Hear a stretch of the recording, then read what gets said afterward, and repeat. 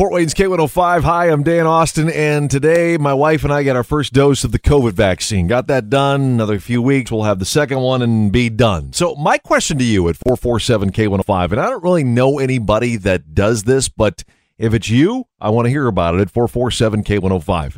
Do you watch when you're getting the shot?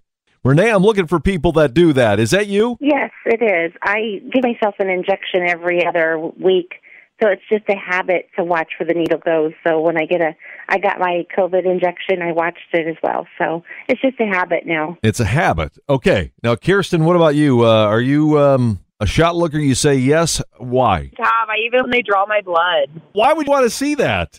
I don't know. I guess I want to see if it's going to hurt or not. Are you a shot looker, Cindy? I'm a shot looker. When it goes in, I want to see it go in.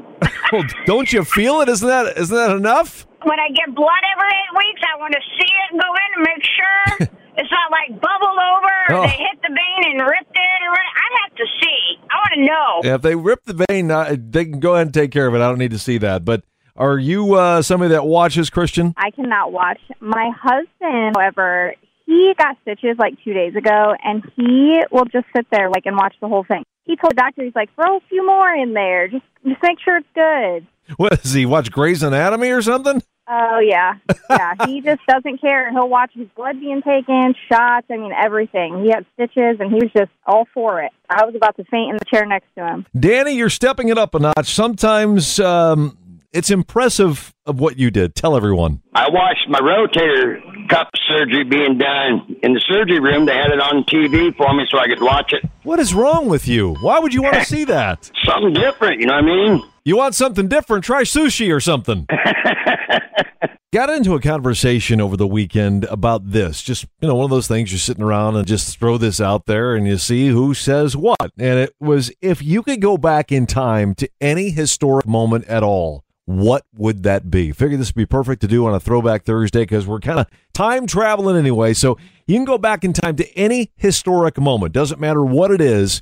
Not just a historic moment in your life. I'm talking about a historic moment that everybody would know. John, what would it be, man? I would want to see the pyramids. The pyramids. What specifically about just seeing them built? Yeah, most definitely. I want to see if the history was truth or not, about how they were made, and that was thousands of years ago. That's insane, right? Yeah, that would be cool to actually go see all that being done. Anthony, how about you? I would want to be there when Christopher Columbus set foot on American soil. I don't know why. I don't know. Pick out any historic moment that everybody would know, but that you would want to be there for, Fred. I'd like to go back in time to see when Orville and Wilbur Wright flew the first plane.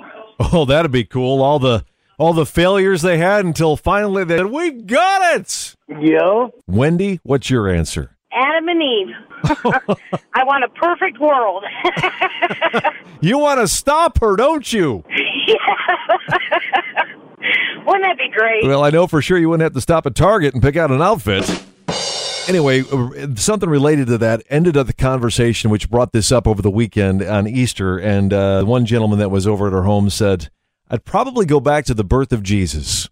And it was like, check, please. Exceptional. Extraordinary. Phenomenal. Outstanding. It's the K105 High Five of the Day. I mean, you just can't compete with that, can you?